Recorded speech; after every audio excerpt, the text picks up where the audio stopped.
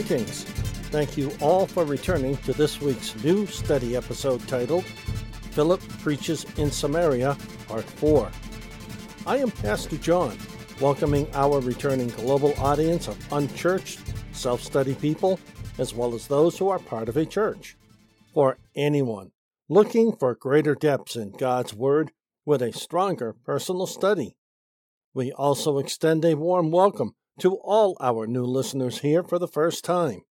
Thank you all for listening. May you all be blessed of God.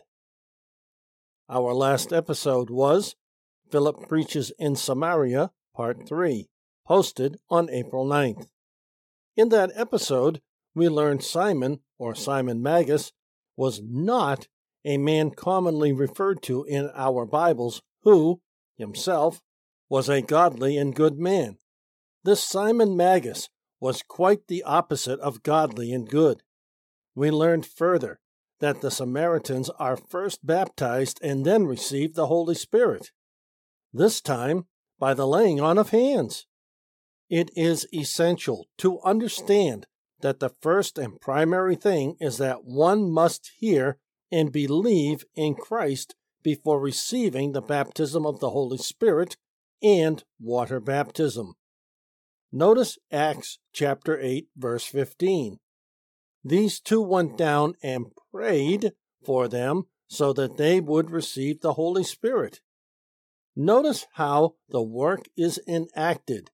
One prays for another so that they would receive the Holy Spirit. This needs to be learned since there is no other way for one to acquire his power, demonstrated through the inaction of spiritual gifts. We learn further from Barnes' New Testament Notes, which reads, "They sought at the hand of God the extraordinary communications of the Holy Spirit. They did not even pretend to have the power of doing it without the aid of God." To find out more, listen to our previous episode titled, Philip Preaches in Samaria, Part 3. This week, our final study in this series is titled, Philip Preaches in Samaria, Part 4. Our study scripture reads, "Now Simon, when he saw that the Spirit was given through the laying on of the apostles' hands, offered them money, saying, 'Give me this power too, so that everyone I place my hands on may receive the Holy Spirit.'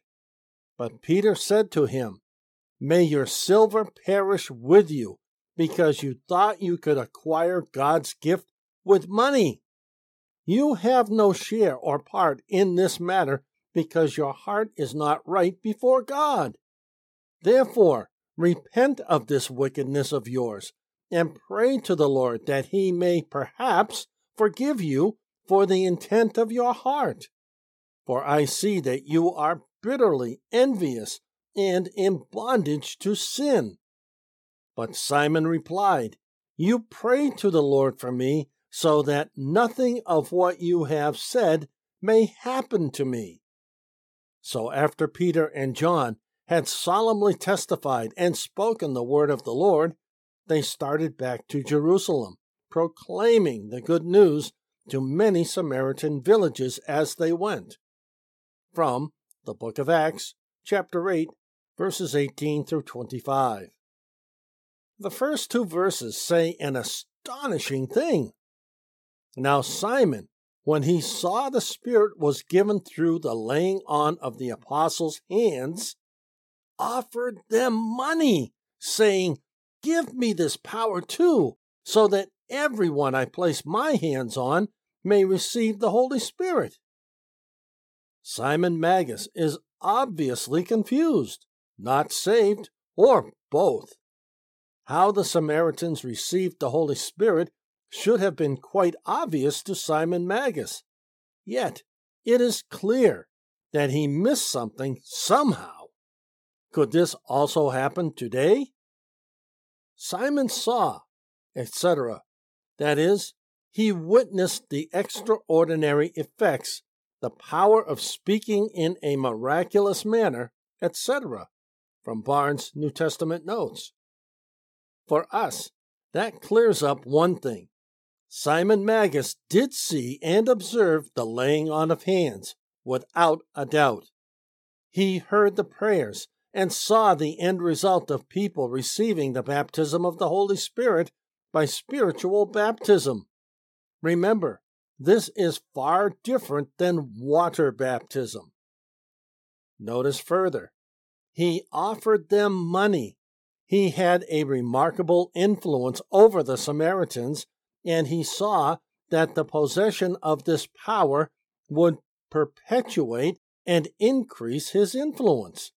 Men commonly employ the tricks of sleight of hand, deceitful cleverness, trickery, cunning deception for the purpose of making money, and it seems probable that such had been the design of Simon.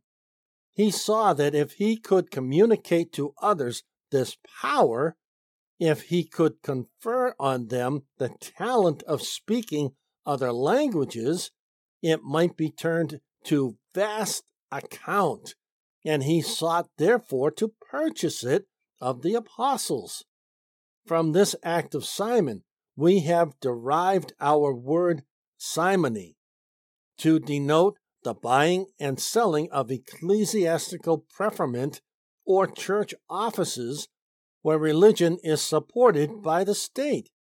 This act of Simon shows conclusively that he was influenced by improper motives in becoming connected with the church. From Barnes' New Testament Notes. We have 5 items of note to better understand Simon Magus. He was not saved of Christ despite a depiction of him coming to that awakening. It was, as can be, for personal gain. In such a case, one does not receive the salvation of Christ. It is nothing more than mere words and ceremony. Observe, 1. How infinitely mistaken this wretch was in thinking that the miraculous gifts of the Holy Spirit could be purchased with money. 2. In supposing that the apostles had a power to dispense these gifts when and where and to whom they pleased. 3. And that they could enable others to impart this also, which were all very gross conceits. From this deed of Simon's, it is called simony, to seek to buy spiritual gifts or offices with money.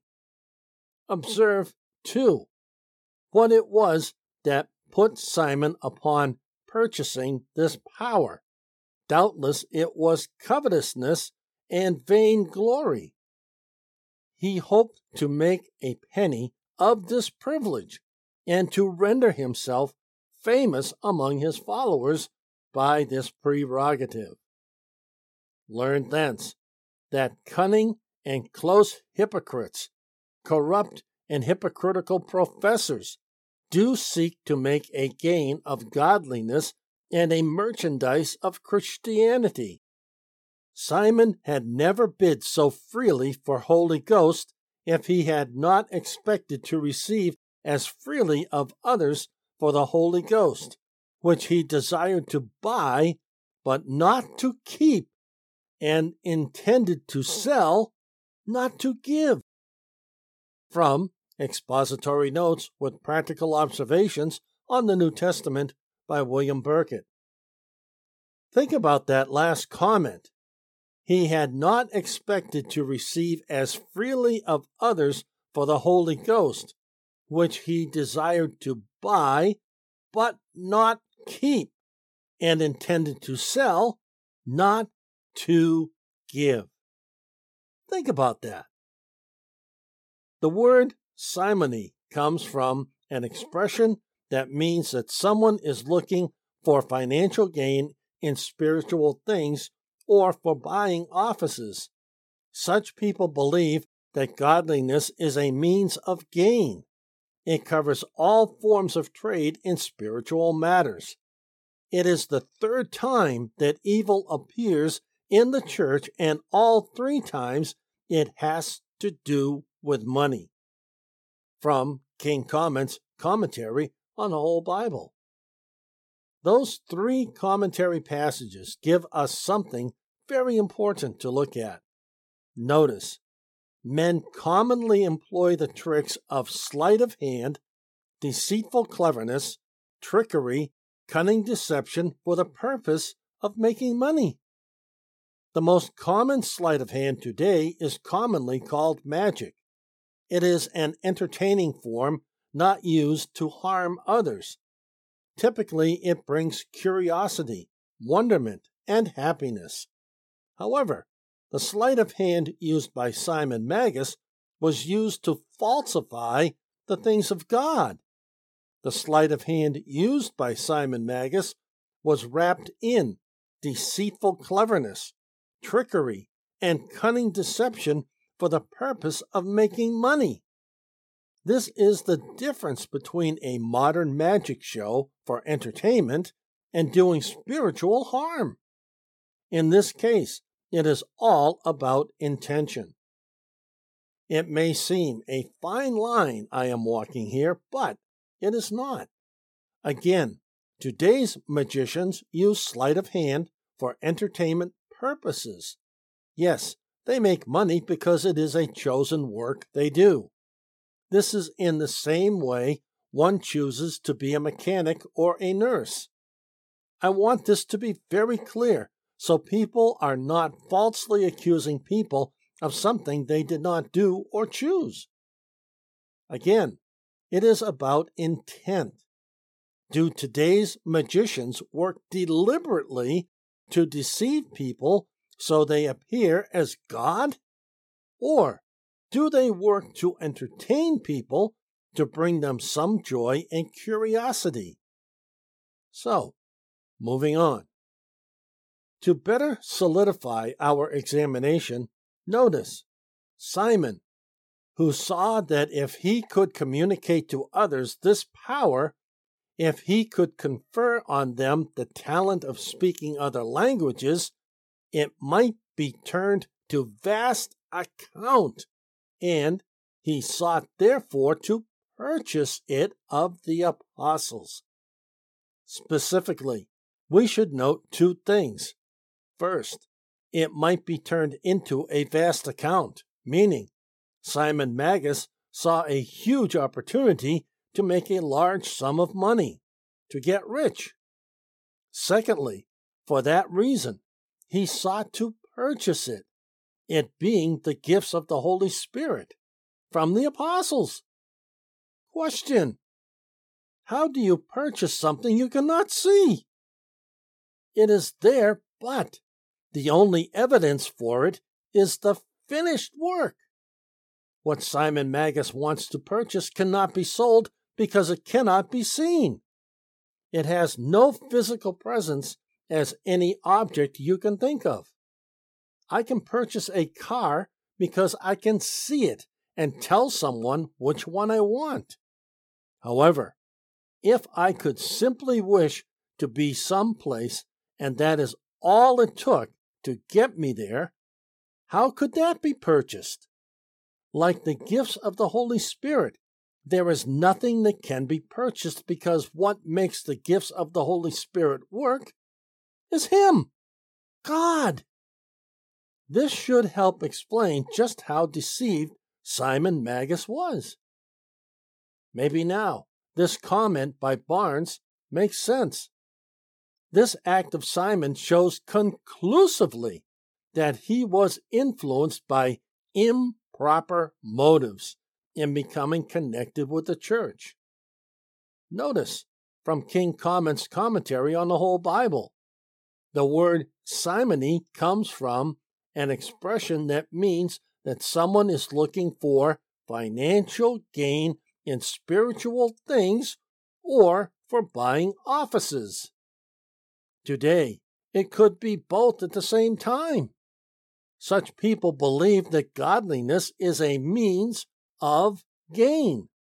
Simony covers all forms of trade in spiritual matters. If that wasn't enough, it is the third time that evil appears in the church, and all three times it has to do with money.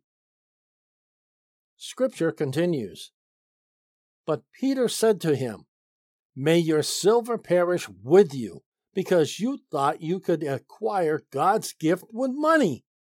You have no share or part in this matter because your heart is not right before God.'" The gift of God, that which He has given or conferred as a favor. The idea was absurd. That which God Himself gives as a sovereign could be purchased. It was impious to think of attempting to buy with worthless gold that which was of so inestimable value. The gift of God here means the extraordinary influences of the Holy Ghost. All that we can give, the silver and the gold and the cattle on 1,000 hills, belong to Him already. We have nothing which we can present for His favors, and yet there are many who seek to purchase the favor of God. Some do it by alms and prayers, some by penance and fasting, some by attempting to make their own hearts better and by self-righteousness, and some by penitence and tears. All these will not purchase His favor. Salvation, like every other blessing, will be His gift, and if ever received, we must be willing to accept it on His own terms, at His own time, and in His own way. We are without merit, and if saved, it will be by the sovereign grace of God. From Barnes' New Testament Notes. Barnes really said something important for us to really understand.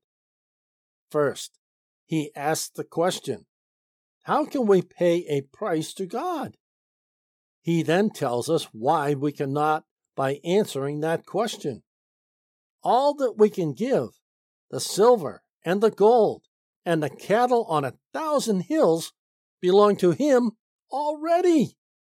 We have nothing which we can present for His favors, and yet there are many who seek to purchase the favor of God. Some do it by alms and prayers, some by penance and fasting, some by attempting to make their own hearts better and by self-righteousness, and some by penitence and tears. All this will not purchase His favor. Salvation, like every other blessing, will be His gift, and if ever received, we must be willing to accept it on His own terms, at His own time, and in His own way. Then Barnes tells us why this is a fact. We are without merit. Notice first, anything and everything we can give to God for any purpose belongs to Him. What? Already! So where is the value in anything we can give to God? For we have nothing which we can present for His favors. However, there are many who seek to purchase the favor of God. How do they try to do this?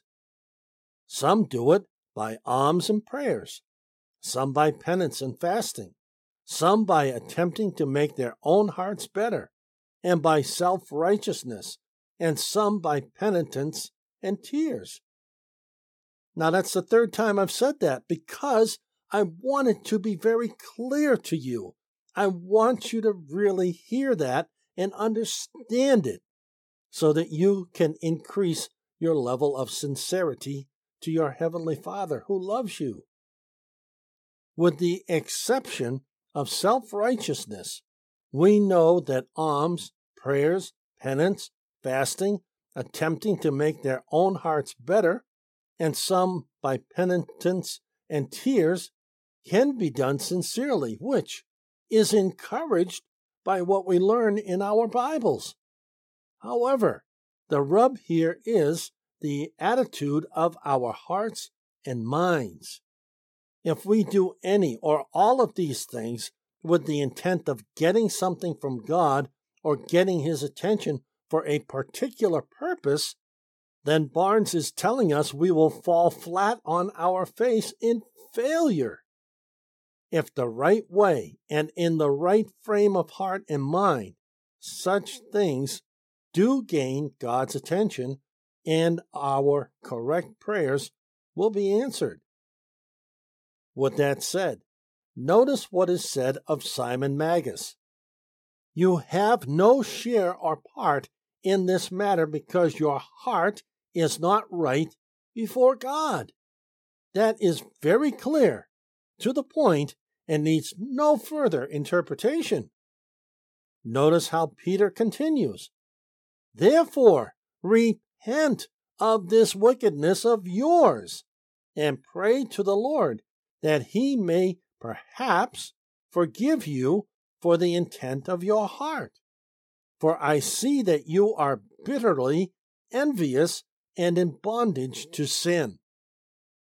This does not sound like the sanctified man Simon Magus is supposed to be per Acts chapter 8, verses 12 through 13, which read, But when they believed Philip as he was proclaiming the good news about the kingdom of God and the name of Jesus Christ, they began to be baptized, both men and women.